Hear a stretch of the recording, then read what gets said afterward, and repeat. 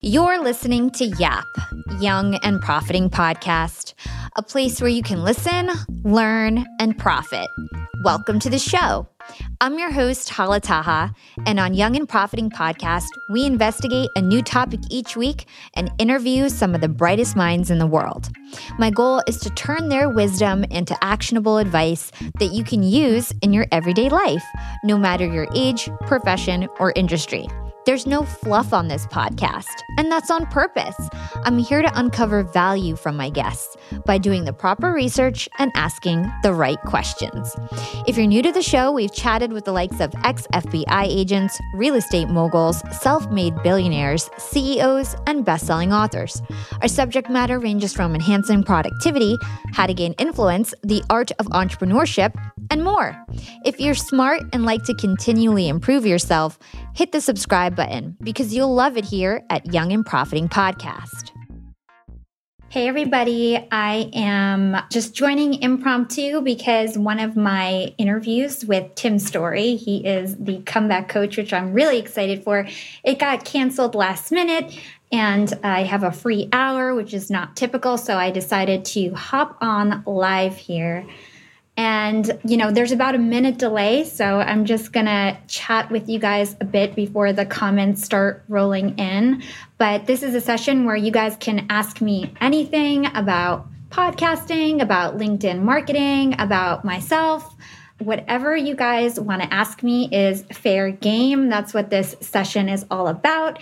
So looking forward to chat with you all, get to know some of my listeners a bit better, and hoping you guys will join me for this impromptu session. And I'll hop on here for 20 minutes, 30 minutes, just depending on the engagement. I'll stay for an hour, but it just really depends on if you guys have questions for me and, how well this session goes. Hopefully we have no comment fights like last time. I think the last time I did this was like a month ago because there was a big comment fight.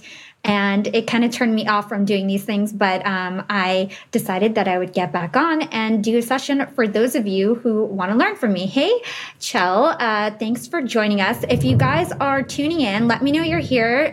Say your location, say your name, so that I can shout you out. And feel free to ask me anything. Hey, Harnek, how you doing? Thanks for joining us.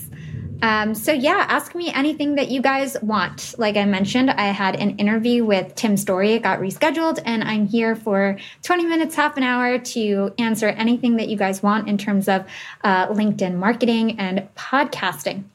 Okay, so we got our first question. It is from Michael Williams. He says, how is LinkedIn marketing different from other social media platforms in your opinion? Okay, so I think that LinkedIn marketing is different for a few reasons. First of all, I think that the audience is very different. So when you go on LinkedIn, a lot of people are looking for a job, and they're generally interested in education, in bettering themselves, in self-improvement. And so I feel like these types of topics do really, really well on LinkedIn. Like that's what people want to hear about on LinkedIn. And so in my opinion, that's the main difference. It's the audience. Also, people on LinkedIn tend to make more money. There's a lot more executives who are hanging out on LinkedIn than there are on Instagram and Facebook. And so it's very professional. The audience is well educated. They have a lot of money. And that's who you'll find on LinkedIn. And then in terms of the actual marketing and strategies with marketing, I think that the tactics are different too. I think different things work on different platforms. For LinkedIn right now, the algorithm loves pictures, just plain photos, not even sliders, not even videos. It's pictures and text captions that are winning right now on LinkedIn. And so I think it always changes depending on the algorithm. But so far, what I've seen is that pictures, especially of me or pictures of a person that people can resonate with or a good quote does really well on LinkedIn right now. Cool. So we've got a lot of folks here right now. Let me just do some shout outs.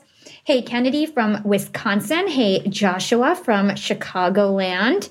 Hey, Christopher from Chicago as well. Salim, Mario from Charlotte, North Carolina. Harnek from Chicago. Wow, a lot of people from Chicago. Carolyn from Chicago suburbs. Christopher from Pennsylvania. And Rick, yes, LinkedIn is more professional. So yeah, if you guys have questions for me, please put them in the chat and I'll answer them the best that I can. I am a podcast marketing expert. I'm a LinkedIn marketing expert. I am a marketer. And, I've got a lot going on and had a lot of experiences in my life. So any questions that you guys have, I'd love to answer them. Hey, Darby from Dallas, Texas, and Nicholas from Naperville, Tony, Mohammed from Saudi Arabia. Thank you guys all so much for tuning in. Again, put your questions in the chat. All right, so here we go. Another question. By the way, guys, put your questions in the chat so that we can keep this moving, and I can just answer questions as they come in. So we have from Rasheb Kamdar. How do you know what type of content the algorithm is favoring at the moment? So I think the key with this is really consistency. If you post every day, you'll start to get a lot of data in terms of what's working and what's not working.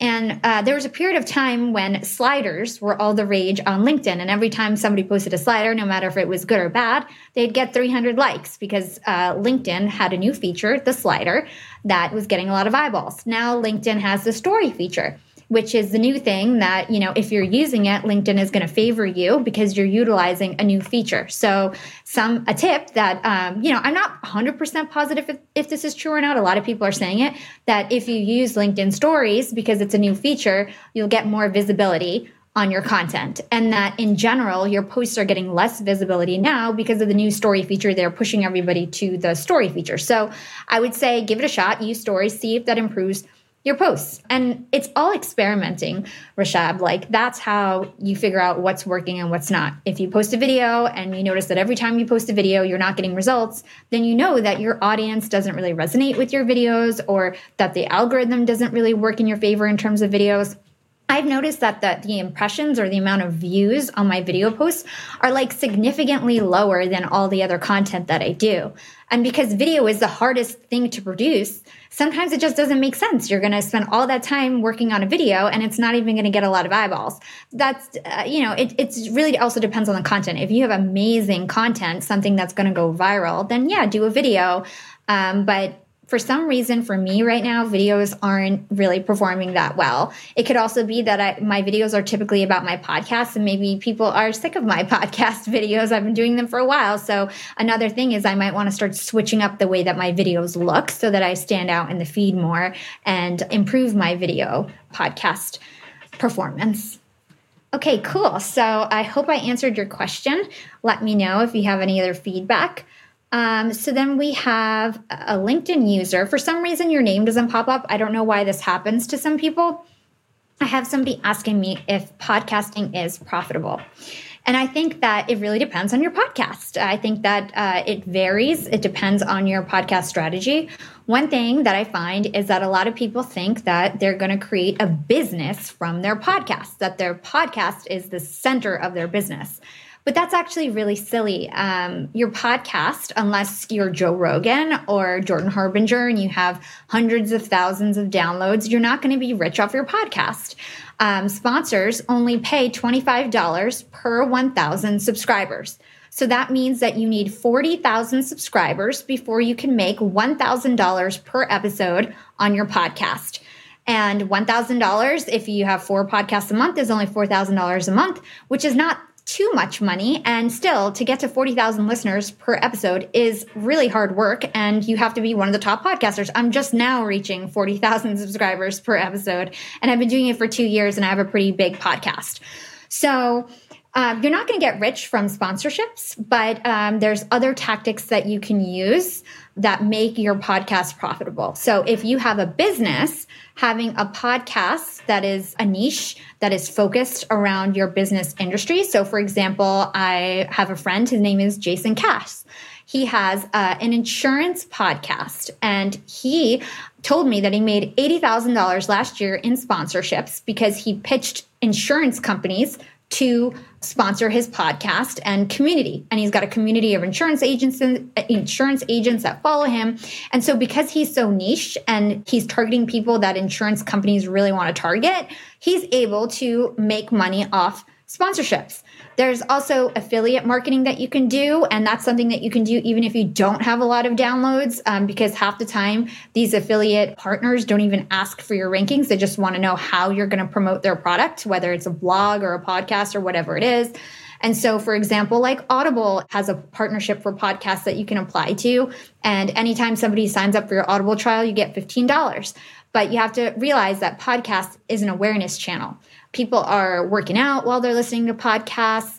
They are driving, cleaning. And so oftentimes they don't want to go to audible.com/yap and sign up for a trial. In fact, I did that and I probably only made like $200 and I promoted it like at least 5 times on my podcast. Like I didn't make a lot of money, even though I have a lot of loyal listeners. And that's because nobody really wants to take the time to go to a website when they're listening to a podcast. And so awareness promotions work a lot better on podcasts than affiliate marketing. But if you have a big following, like I do on LinkedIn, or if you have a blog or something like that, then affiliate marketing really does work. You just have to use some web strategies with it to try to make some money. So this is a really long-winded answer, and I'm really sorry, but I have a lot to say about it. Lead generation is a great way to make money off your podcast. So I actually started a podcast marketing agency this summer, and every single client has been a guest on my podcast. So they start as a guest on my podcast. They see all the marketing that I do. They get interested and they want my services. And I barely have to do any selling. I've done no marketing for my podcast agency. And I'm on track to make multi-six figures next year from this side hustle that I started pretty much by accident. And it's because my podcast was a proven thing that people could believe in, could see me actually doing. I actually walk the walk and I don't just talk the talk. They see that I have a successful podcast and I market it really well. And so it's very easy to then sell podcast marketing services. So similarly, if you are a real estate agent and you have a podcast about how to, be a great real estate agent, and you've got a lot of expertise in the area, maybe you can have a course and use the podcast as a lead generation tool for your course. So whatever it is, podcasting can help you build an audience that trusts you and that will buy from you. And you can use it as a lead gen tool, whether that's with your guests or whether that's with your actual audience. And so that's the most effective way, I think, to monetize from your podcast.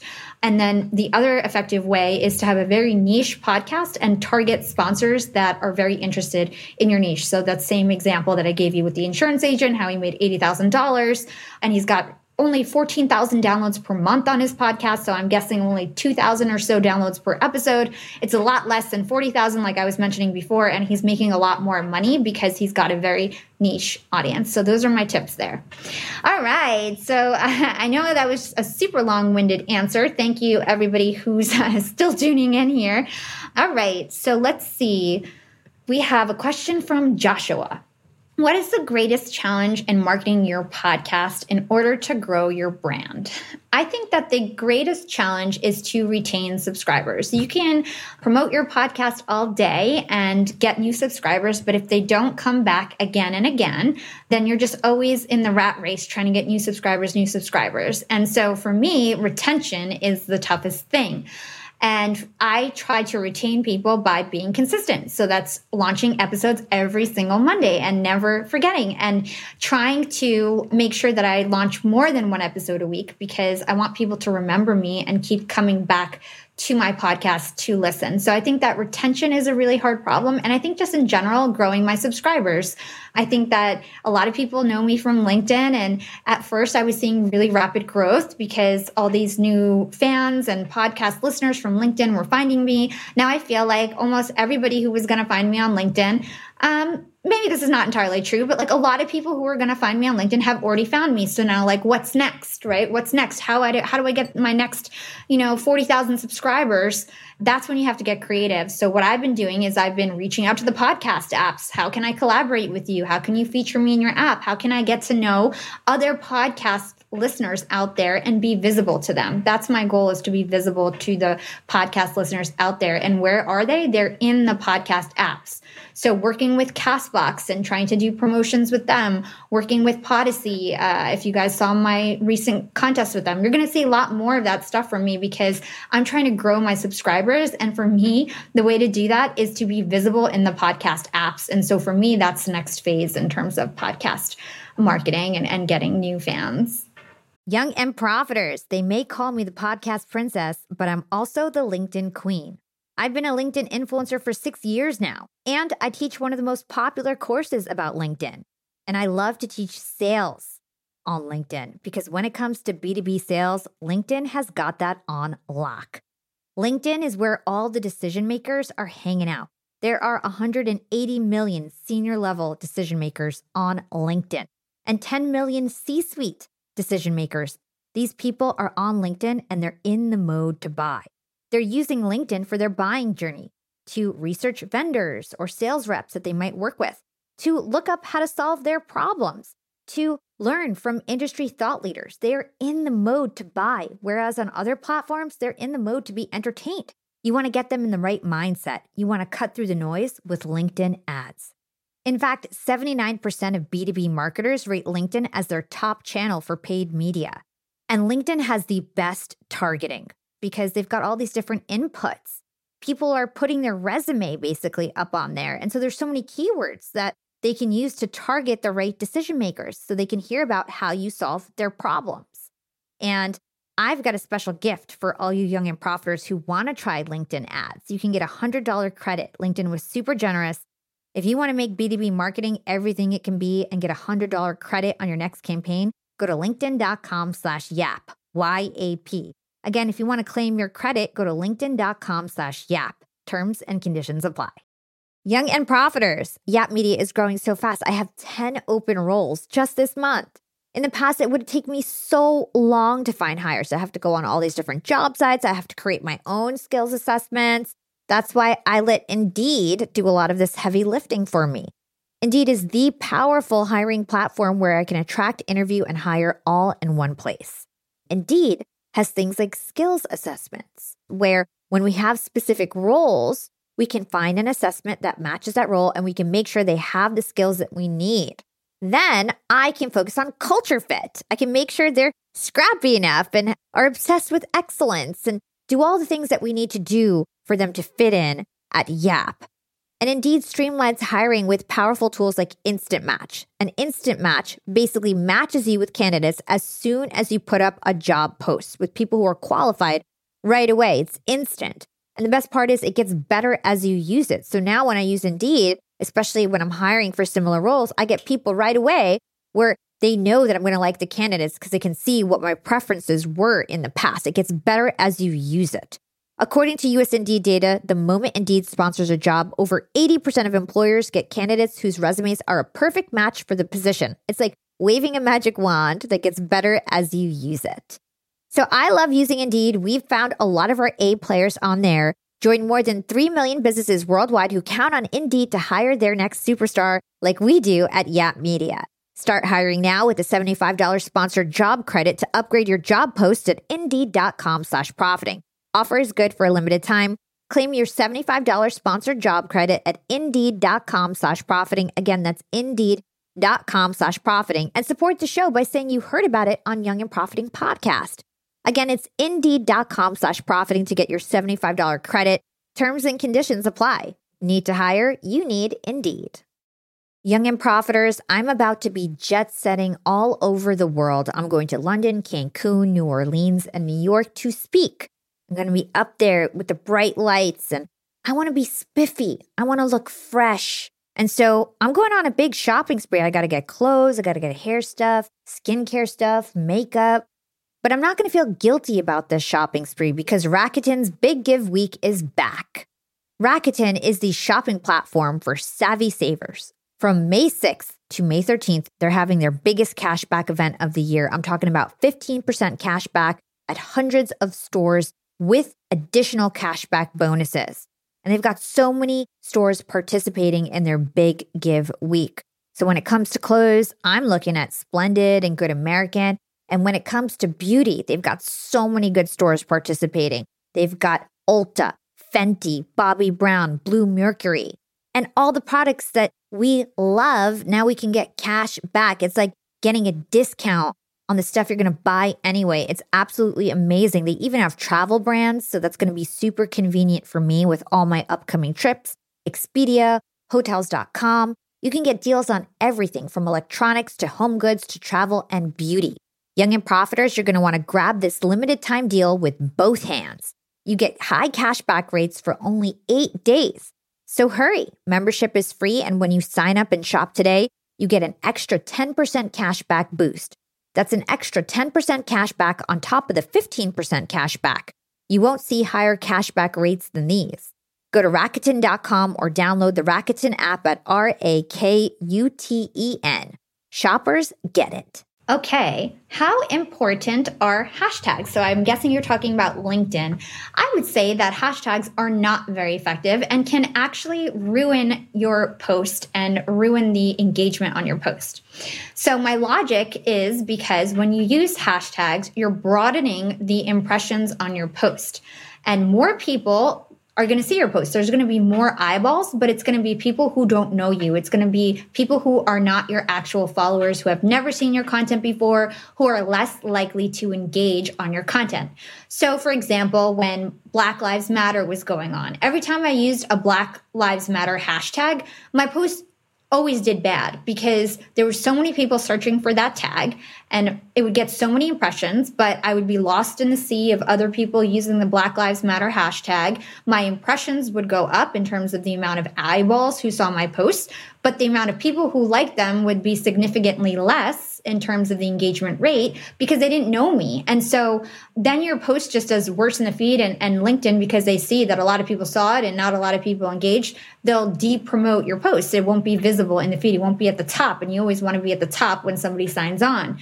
And so for me, I find that branded hashtags work a lot better than very popular hashtags on LinkedIn. I prefer to just do YAP, Young and Profiting Podcast, as my hashtags and use it more as like a stylistic tool than actually something that would help my algorithm or ranking, because I just feel that it actually just waters down your post because too many people see it. And because they're not connected with you, they don't know you, they don't have a relationship with you, they're less likely to engage, and then it will deprioritize your post. So that's my opinion on hashtags for LinkedIn. I think for Instagram, it's a different story. I think you can use a lot of hashtags on Instagram, and maybe it works differently. But for LinkedIn, I would just recommend focusing in on some key hashtags that you're going to use over and over again and try to like own those hashtags. So for example, I think I pretty much own the podcast hashtag on LinkedIn. I'm probably one of the most trending people who use that hashtag. And so that's why I keep using it over and over again, because I'm trying to own it. Let's see. When can you start making money off being LinkedIn influencers? Do advertisers just throw money at you? LOL. I mean, I don't really get people who like offer to pay me money for my LinkedIn. I do a lot of trading as an influencer on LinkedIn. So like I'll do a lot of trading with different sponsors, like, hey, promote me in your podcast app and I'll do a contest with you. And I like to do like a lot of win-win things. So I want to make sure that my audience gets something out of it, whether they're, promoting a new podcaster that's their friend, or they get to win a gift card, or do something where it's a win-win for everyone so that my audience like loves the contest and doesn't just get annoyed from me. And so I use my platform as a way to like trade. I'm not really getting approached by people to like just pay me to promote something. I think LinkedIn is a little different than like Instagram is, where that's not really that popular yet. But a lot of LinkedIn influencers just turn into a LinkedIn coach and then they make their money that way. There's a lot of opportunity in terms of people who want to learn about LinkedIn, and there's not that many experts out there, and there's not that many people really crushing it on LinkedIn. But I would be careful because anybody basically can get to 30,000 connections. All you have to do is just keep hitting invite. And if people accept, it's just a numbers game in terms of how many invites can you send out and get accepted to 30,000. 30,000. So there's a lot of LinkedIn coaches out there saying that they're amazing and they've got 20,000 followers and all this stuff, but they invited those people didn't find them. And so really, if you're looking for a LinkedIn coach, find somebody who has like 40,000 followers or 50 or 60 or 70, because those people went past the 30,000. That is just kind of anybody could do it, because you just have to hit invite enough times. So that's what I would look for if you are looking for a LinkedIn coach. Parth, can you share one actionable advice that you implemented in your life from guests that you interacted with? Whew, that's a good one. Well, Jordan Harbinger has become like my new mentor, and he is a huge podcaster. And he's been teaching me so much stuff about how he grew his podcast.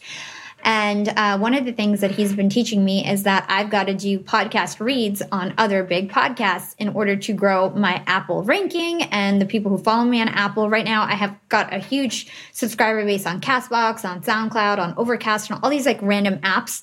But I don't really have that big of a following on Apple compared to Jordan Harbinger or Joe Rogan or Tim Ferriss or all these other huge podcasters. I'm still lacking on that app specifically because it's not as easy. I can't just like partner with Apple. They don't even know who I am. They don't care about me.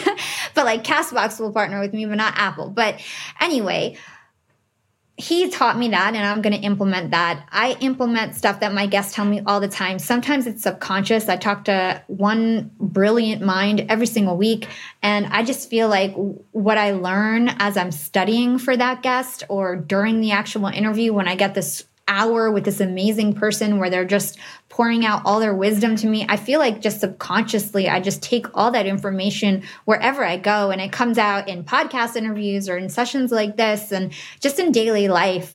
And so I feel so blessed that I get to learn from all these amazing people. Good question, Parth. Thank you.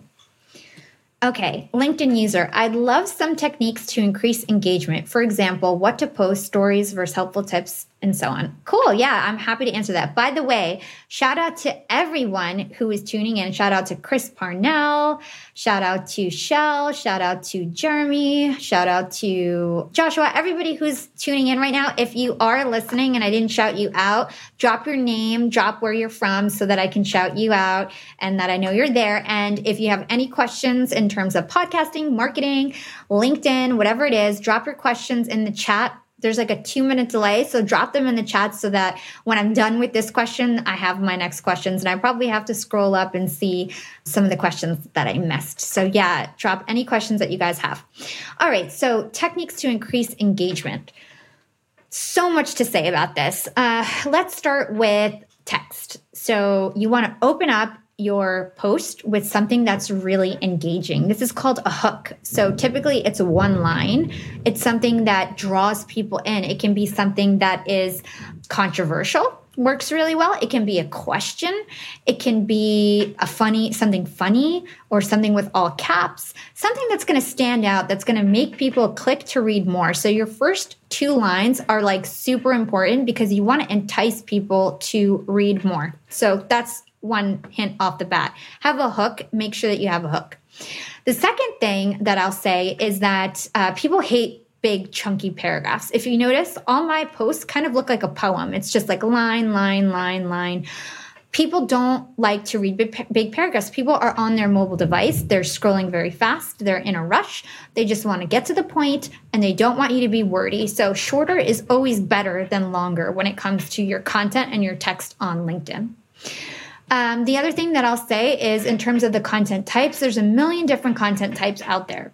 Like I was saying before, I find that right now, images are doing really well. So images are performing better than regular text posts. They're performing better than videos. They're performing better than sliders for me.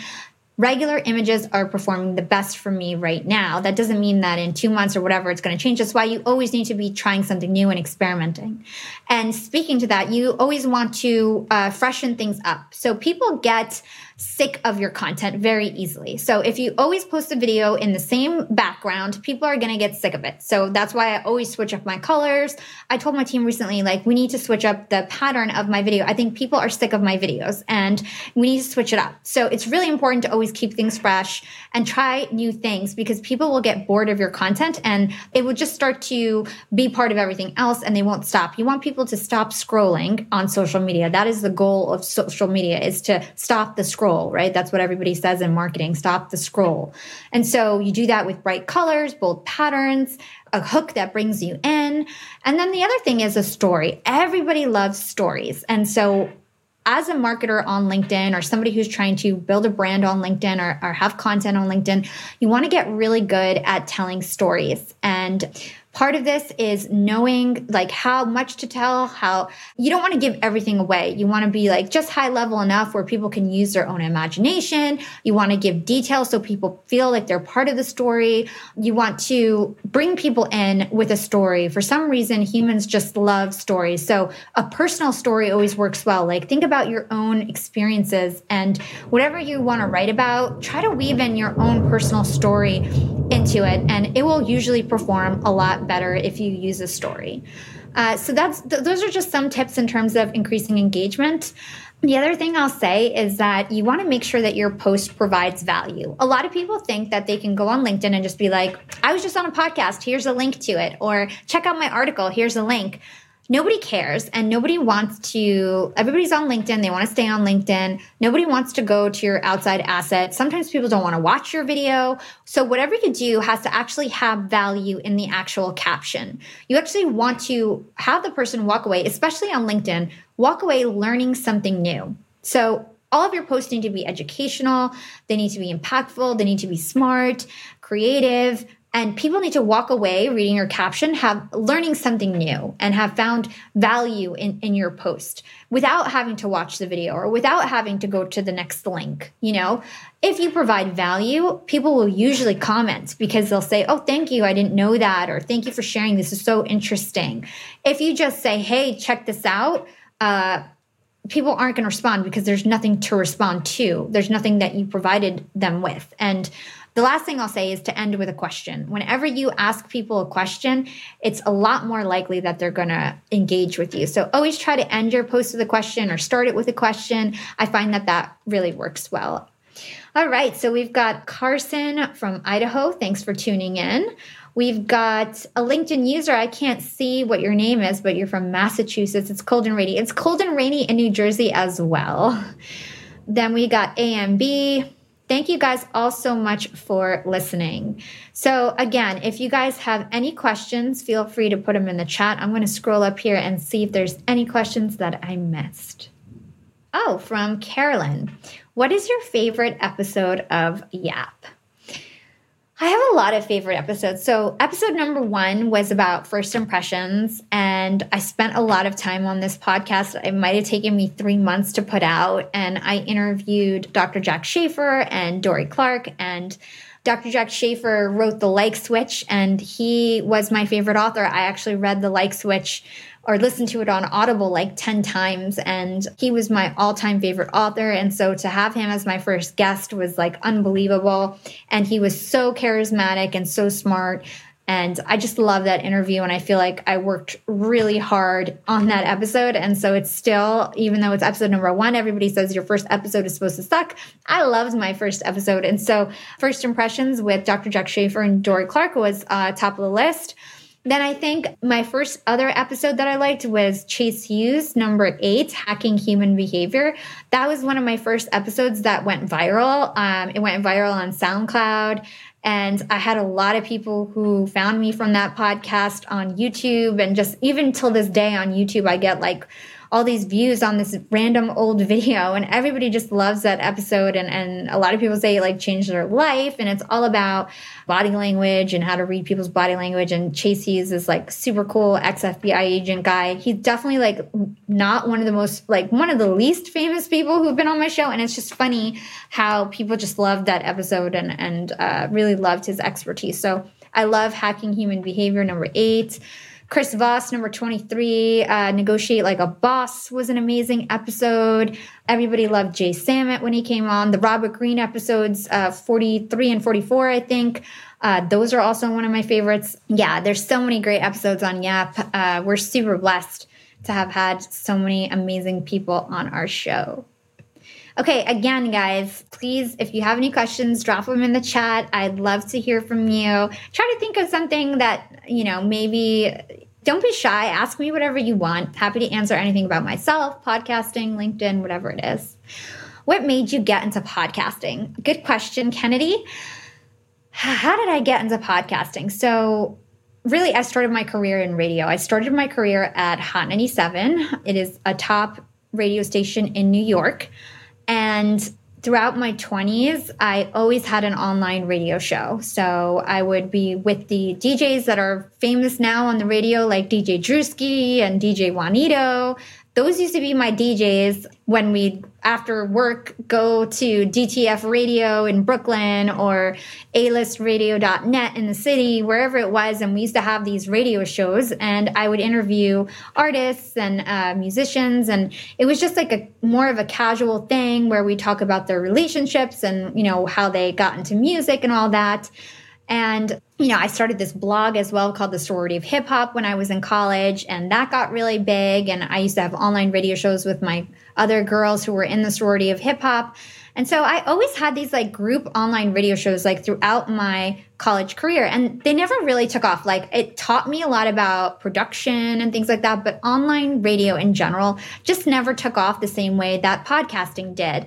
And so all that kind of fizzled out at some point. And then I was in my corporate career at Hewlett Packard. I was working there for like 4 years. I thought that I was never going to get back into radio. I thought I was never going to get back on a mic. And podcasting, it was 2018, podcasting was like becoming really big. And I was like, damn, like I used to do this and I miss it so much. And now it's like some huge thing. It's totally accessible. It doesn't seem that hard to get into. I'm just going to do it. And I remember that so many people in my life were against it. They told me, Hala, you have such a great career. Everything is going great for you. You finally grew up from this dream of being in radio. There's no money in radio. And everything is going well. Why are you going to like sabotage it, concentrating on this other thing? And I didn't listen to anyone. And I just decided I'm going to go for my dreams and I'm going to do it a little differently. I'm going to make it about business this time. I'm going to make it to help people. I want to be a voice of my generation. I want to help people improve their lives. I had just very pure good intentions. I did not care about making money off of it. In fact, first 2 years was a lot more money invested in it than I made off of it. And it was just really to learn from all these experts and try to do something more meaningful. When I used to have these other online radio shows, it was really shallow. Like it was really like fun and entertaining, but I don't think anybody really improved their lives from it, which is probably why I didn't have like diehard fans the way that I do with Yap. And so I feel like I found something a lot more meaningful, and I just attacked it with full force and went crazy trying to make it work. And, here we are. Thank God. So blessed. So thanks, Kennedy. All right. So shout out to everybody here. Shout out to Rob, Mario, Philip, Kennedy. If you guys have any questions, again, drop them in the chat because there's like a 2-3 minute delay and then I'll know what questions to answer and there won't be any dead air or anything like that. So from Mario, what are the easiest steps to start a podcast? Well, there's a lot. I mean, people have courses on courses in terms of how to launch a podcast. I would say step number 1 is to know your why. Like, why do you want to start a podcast? If it's a way to make money quick, find something else, because podcasting is not how you're going to make something quick. It's a long haul. It's a long road. It takes a lot of work. I freaking busted my ass to get to where I am right now. And I think it's even harder now because it's like, 2 years later, podcasts are even bigger than ever. Not to discourage anyone. There's plenty of room for people in this space still. But you need to actually know your why and always be able to fall back to your why, because most people who start a podcast quit after 7 episodes. Like, that's the reality of it. They see that their downloads aren't where they want and they feel like it's not realistic or whatever, and they stop. So knowing your why and having a really strong why is super important. then I think it's about picking your title of your podcast. Super important. You want to have a SEO optimized title with some keywords. Young and Profiting doesn't have that. It's my biggest regret. So have a really good title that is not taken already and that people would search for. Decide what your category is, what your niche is, who your target audience is, how you're going to promote it, what is your format, how often are you going to post it, all those kind of things. So I would say there's no easy steps. I think that it's just available to you in terms of how to start a podcast. Just Google it. YouTube School is how you can learn anything now. And so just go on YouTube and listen to stuff from me in terms of how I started my podcast, and then just put 1 and 2 together and go on your way. There's no right or wrong way to start a podcast. Everybody thinks that they have the right way. You could choose whatever hosting provider you want. You can choose whatever equipment you want. It's up to you. And so there's a million different ways to start a podcast. You just got to figure out what works for you. Okay, let's see. If you have a question, put it in the chat. If you hopped on late, let me know who you are, where you're from, so I can shout you out. Okay, so this is a long question. Let's see. From Rob. If your LinkedIn profile represents the company you work for, company XYZ, and you had great success and networking and getting views and starting posting motivational quotes, but it branded to me and some people in my company are getting a bit weird about what's the best way or kind of way to brand it to me without being obvious it's mine, without making coworkers or bosses feeling uncomfortable. Got it. So basically, I'm gonna hide this because it's blocking my face. So basically, your question is, how do I promote myself, my personal brand, without offending people who I work with? Now, what I'll say is that one of my biggest regrets when I worked at HP was that I was so focused on promoting HP and I never promoted myself, right? When I left that company, everything that I did to promote that company went away. It was no longer my asset, right? HP no longer represented me. I spent all this time building up their brand, building up their young employees. And then I left that company because I had a new opportunity at Disney. And then I left with nothing. All that work, all that hard work I did to promote their brand, I did not own any of it. And so you need to really look inside yourself and decide yourself, do I want to promote something that I own, or do I want to promote something that I don't own? When you promote your personal brand, you take that with you no matter where you go, right? You create a security blanket for yourself because you've got a network that supports you. And no matter what you do now, you'll be successful. And so while you might lose the respect of your current situation, your current bosses or colleagues, you gain the security of having a network that always has your back, no matter what company you go to and no matter where you go, right?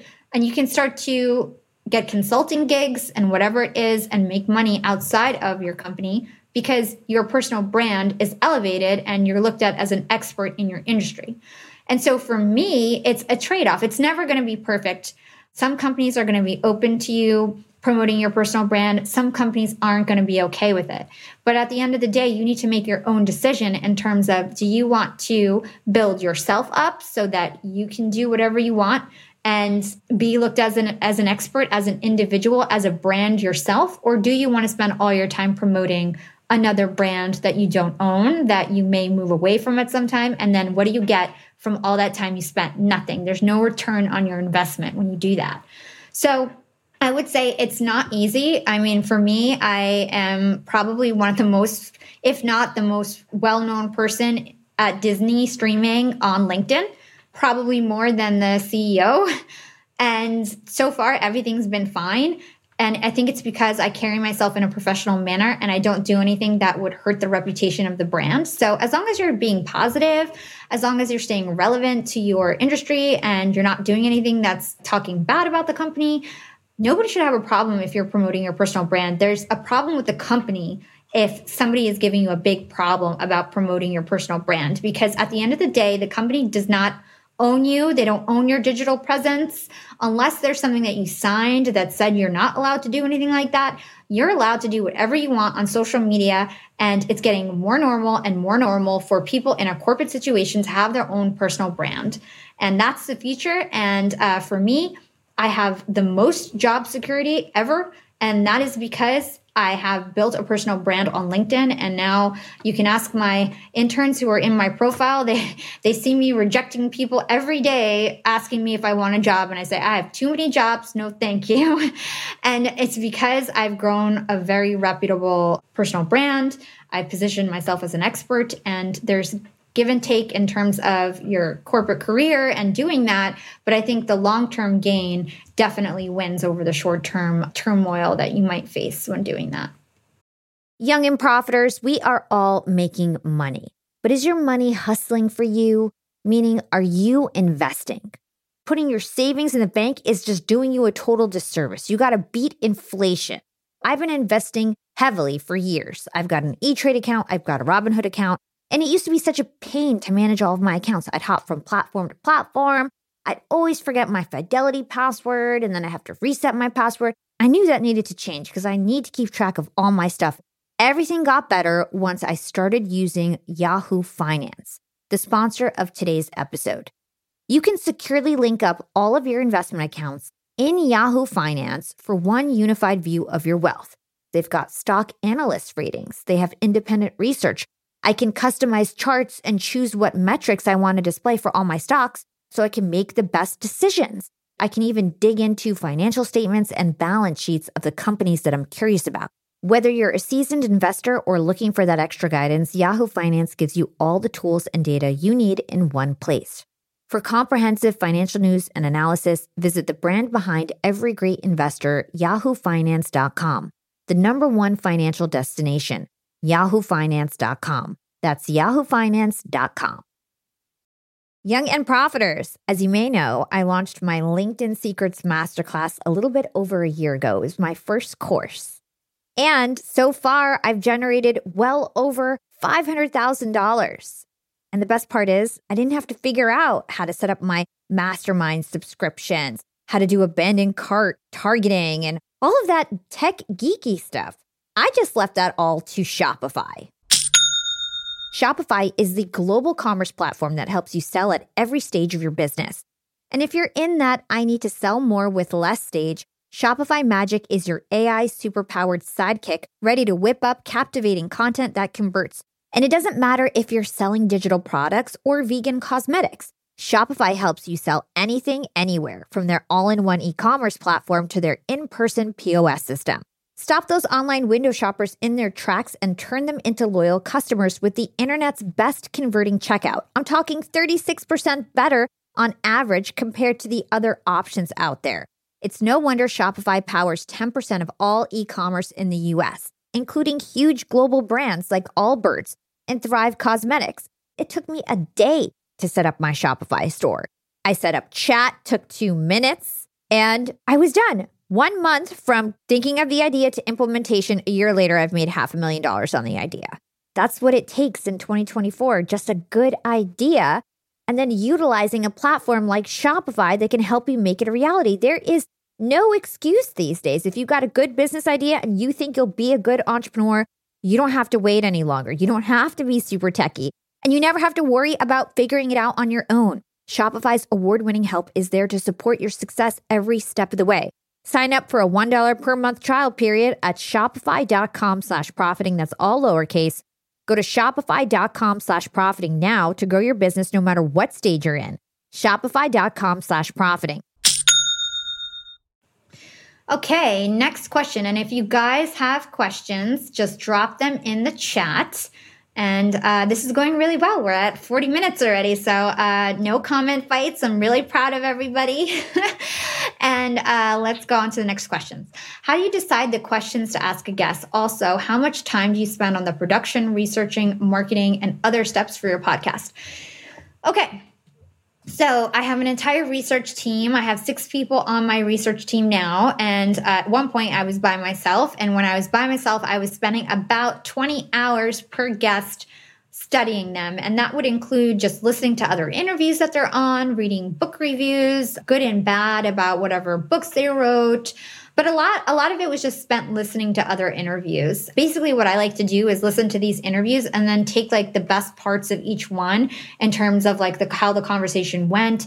Sometimes when you're a podcaster and you're in the moment asking questions, it's so hard to like decipher all the information that's coming out at you. And so a lot of the times they'll be on a really big podcast and, the podcast host did a great job, but the guest mentioned something that was so important and the host was just too distracted to dig deeper. And so I love to find those moments where I'm like, that's such a great point to kind of dig deeper on. How can I bring that out of him on my podcast and then remember to dig deeper because I remembered this piece of information that he gave on another podcast that they didn't dig deeper on. So I love to do all that kind of stuff, really just pull information from different sources and try to put together like the best interview possible. A lot of people try to wing it and I never wing it. I always know what I'm going to ask. I'm very particular in being super prepped for my interviews. It's one of the most important things I think when it comes to having a quality podcast. When you're an interview type style, you really need to be prepped and have done your research. How much time do I spend on production? I spend 50% of my time on production and 50% of my time on promotion. That's how I split it up. Now I have a big team, and so I have an audio engineer who kind of works on all the audio editing that I trust, and it's all about building a great team with systems and processes and outsourcing the things that you're not great at. So for me, even from the beginning, I can audio edit. I worked at a radio station. I did it when I was younger. I can totally do it if I had to. I don't like it. I don't like spending my time on it. I think it's a waste of my time. I think Matt, my lead audio engineer, is much better at it than me. I'd rather pay him and be able to focus on research because I think that that's where my strengths are. And that's why I just try to outsource things that I'm not that great at or I don't care for or will just suck up my time and then just work on the things that really are going to move the needle that I'm the best at. So I hope I answered your question. Okay, guys, if you guys have any questions, drop them in the chat. I'll answer anything that you want. Let's start with, what are some of the best hooks that you've seen? So this is going back to the comment when I said, write a good hook. I had one of my first posts was, I'm so thankful. I'm thankful for everyone who has told me no. And it was just a one-liner, and it was just a one-liner hook. I'm thankful for everyone who has told me no. And people ate it up. It was like one of my first viral posts. And I think it's because it triggered emotion with people, right? Like everybody remembers the times when they were told no. They remember being, rejected, then redirected. And everybody kind of has their own failure stories. And so it just brought people out being like, yeah, I'm so happy people told me no too, and got people talking. So anything that's going to trigger emotion or trigger a reaction or help people remember a story or something that people can relate to, that's the kind of hook that you want in your material. Hey, Kashmir, shout out to you. If you guys are newly hopping on, tell me who you are, where you're from, and I'll shout you out. Okay, that's great insight. Also, do you let them know the questions so the guests can be prepared? No, actually, I don't. Unless somebody asks me for an outline, I don't send them anything. And when people ask me for the questions in advance, once in a blue moon, I tend to interview people who do podcasts all the time because I've reached a level where I can get like best-selling authors and CEOs and billionaires and things like that on my podcast. And so right now, people are usually pros and they don't have time to look at questions. So if somebody asks me for the questions, it's a sort of a red flag because I'm like, ooh, crap, are they not on podcasts typically? Because as a person who's on podcasts, I don't want to know the questions because I just want to hop on, get it done, and I don't have more time to think about your podcast other than the hour that I'm on with you, right? And so I don't do outlines or questions. I don't give them any notice in advance. I think it also depends on some people have podcasts where they interview everyday people. And those people, I think, to have a better show, you want to give them the questions in advance. And somebody does ask me for the questions. I don't even give them the questions. I give them an outline. So I have my team send them like a bulleted list of the things we're going to touch on so that they can get mentally prepared, but so that they don't actually memorize their answers. I always want people to answer like from their heart, from within. Even I have all my questions written, But half the time I'm not even looking at my notes and I'm just like kind of remembering what I planned and trying to be more natural with it. And that's why I still have ums and uhs and whatever, because I'm sort of memorized what I'm going to say, but I still kind of go with the flow at the same time. And so I like things to be natural. And I find that I want people to speak from their heart, speak from their actual experiences. And so for that reason, I don't give them questions because I don't want them to study too much in advance, because then I just feel like it's stale, scripted, and it's just not the same real conversation that we want. Okay, shout out to everybody who's tuning in. Clayton from Atlanta, Georgia, thanks for tuning in. If you guys are just hopping on, put your name, where you're from, I'll shout you out. Shout out to Catherine tuning in and everybody who is tuning in. To start your own brand, this is from Carson. To start your own brand, it takes a lot of time. What advice would you give to somebody with a family? Okay, so listen, I think that's an excuse. Like, I understand that you have a family, and I don't have children, but I have a full-time job, and I have a podcast, and I have a podcast marketing agency, and I had a really sick dad at one point that I had to take care of, and I have a very needy, I love him so much, but I have a boyfriend who's kind of like a big baby.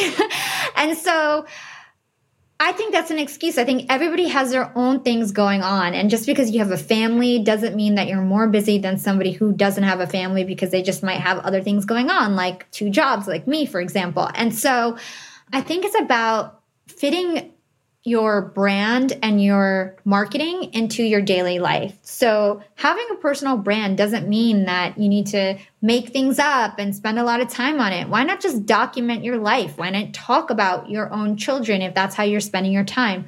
Talk about your personal stories. Document the process. You don't need to document the outcome.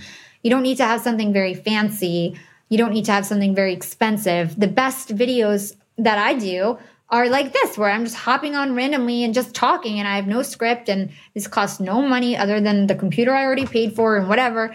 And it does well because it's from the heart and it's just real, raw content, and it's me. And so I think that having a brand and saying that it's a lot of time is an excuse. It's finding the moments that you have throughout the day.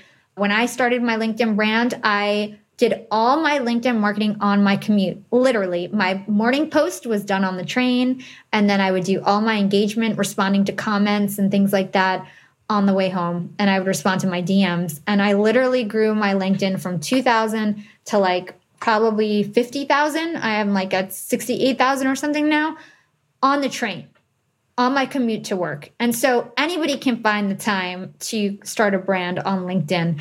It's figuring out like, what am I going to sacrifice? So instead of just listening to a podcast and enjoying my commute, I decided to work on my commute and do my LinkedIn post every morning, be consistent every single morning, or shoot a video literally walking to the train.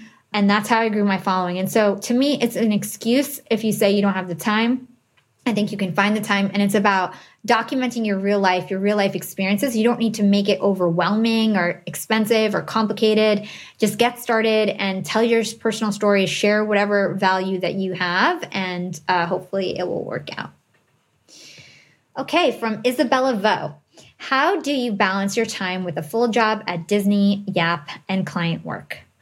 Well, I think that right now I have a very unhealthy lifestyle, and I would not recommend it to anyone. I don't have time to like work out like I used to and do the things that I need to do. I don't have enough time to spend with my friends and my family. And so I think that I'm in need for a change, and I'm working towards that change, and something's got to give, because you do need a work-life balance. And, you know, you can only hustle and hustle and hustle like I have been for so long. And so I'm looking to make a change soon so that I can have more time to have a more balanced life. In terms of how I get by now with all these things on my plate, it's really about working on the weekends. It's really about squeezing in any extra time that I have to work. So while I'm cleaning, I'm studying and listening to interviews for my podcasts. When I do work out, I'm usually studying for a podcast. And so trying to take that time and be really strategic with it. I don't watch a lot of TV. If I do watch TV, it's like Shark Tank and it's educational. And so I spend a lot of time doing that. And then I also think it has to do with the people that I surround myself with. So my boyfriend is a very popular musician. He's a music producer. His name is Harry Fraud. He works constantly like me. And so he understands. And a lot of the times we're hanging out on the couch side by side on the computer working together, and he gets it. And, for a long time, he was the really busy one and now it's me and he's totally understanding. And so I think it also has to do with, who you surround yourself with and making sure that you have the right support system. And I'm very lucky that my boyfriend is really supportive. My mom is really supportive. And so they all help me in terms of making it all work. And like I said, it's not healthy to be working all the time. And so I'm at this critical point where I need to let something go. And hopefully I'll share that news soon. Okay, from LinkedIn user, next time I shout out your question, put your name because I think for some reason I can't see your name. How do you find quality guests when you're starting out podcasting? I assume without a brand, there'll be no value in great guests coming on your podcast. Well, I think it's true. It's harder to get great guests when you're up and coming, but I always recommend that you shoot for the stars. So for me, when I was first starting, I reached out to Dr. Jack Schaefer and Dory Clark, and they took a chance on me. And it's because I told them my story. I told them my background. I told them why they should take a chance on me, how I'll promote it. And I had a professional looking podcast cover, and I knew what my angle of my show was going to be. And so I think if you have your elevator pitch and you know what you're looking for and you ask people to come on your show, they'll come on your show. And a lot of people who are, trying to make it, they're going to go on any podcast. Like I literally right now, I am saying yes to everyone. I can't do that forever, but I say yes to everybody who wants to have me on their podcast because I just want to give a chance to people. And I think that there's a lot of people like me who are willing to give the underdog a chance. Evan Carmichael goes on like anyone's podcast. I think Gary Vee said at one point he was going on everyone's podcast. So there's plenty of people that are going to just be like, what are your stats? And if your stats aren't XYZ, then I don't want to come to your podcast. And then there's going to be a lot of people who are just like genuine good people who would be the people that you want on your podcast that are going to say like, yeah, sure, I'll take a chance on you. You seem like a nice person. You seem like you have your shit together. I think as long as you look professional and you approach them with a mission and you seem motivated and give them some examples of how you promote, even though you don't have a big following yet, and you pitch it as like, take a chance on me and I'll pay it forward when I make it, I think a lot of people will say yes. So that's my advice there. All right, next question from Kevin Ward. By the way, if you guys are enjoying this conversation, let me know in the chat. If you're just joining, let me know where you're at, where you're from, so I can shout you out. Thank you guys all for tuning in. We'll wrap this up in about 7 minutes. So if you have another question, we can answer a few more. Drop them in the chat and I'll get them answered. Okay, from Kevin Ward. Do you have any tips for dealing with imposter syndrome? I know I'm competent in my positions, but when I'm sharing, I worry my expertise might not be as valuable for others in different types of companies. I think when it comes to imposter syndrome, I think one of the ways to feel like an expert is to actually like write down all of your stories or write down the things that you think you're an expert on. And it gives you more confidence because when you clearly write down and outline everything that you're good at, then when you're talking about it, you'll feel more confident because you can bring up more examples, more stats. Like for example, when you guys just asked me about the podcast monetization, I just wrote a blog with Sounder FM on monetization. And so I had all this information that was so fresh in my head and I could just rattle things off like it will be 40,000 downloads before you'll get $1,000 per episode for your podcast. And that's because I just wrote that. And so I remembered it. And having those little nuggets of information when you're on the fly, getting asked questions or on a panel, that's what's going to give you that confidence. The other thing that I would say is before you get onto that panel or whatever stage you're on, try to remember a moment where you had confidence. Some people have a confidence journal. That's what they call it.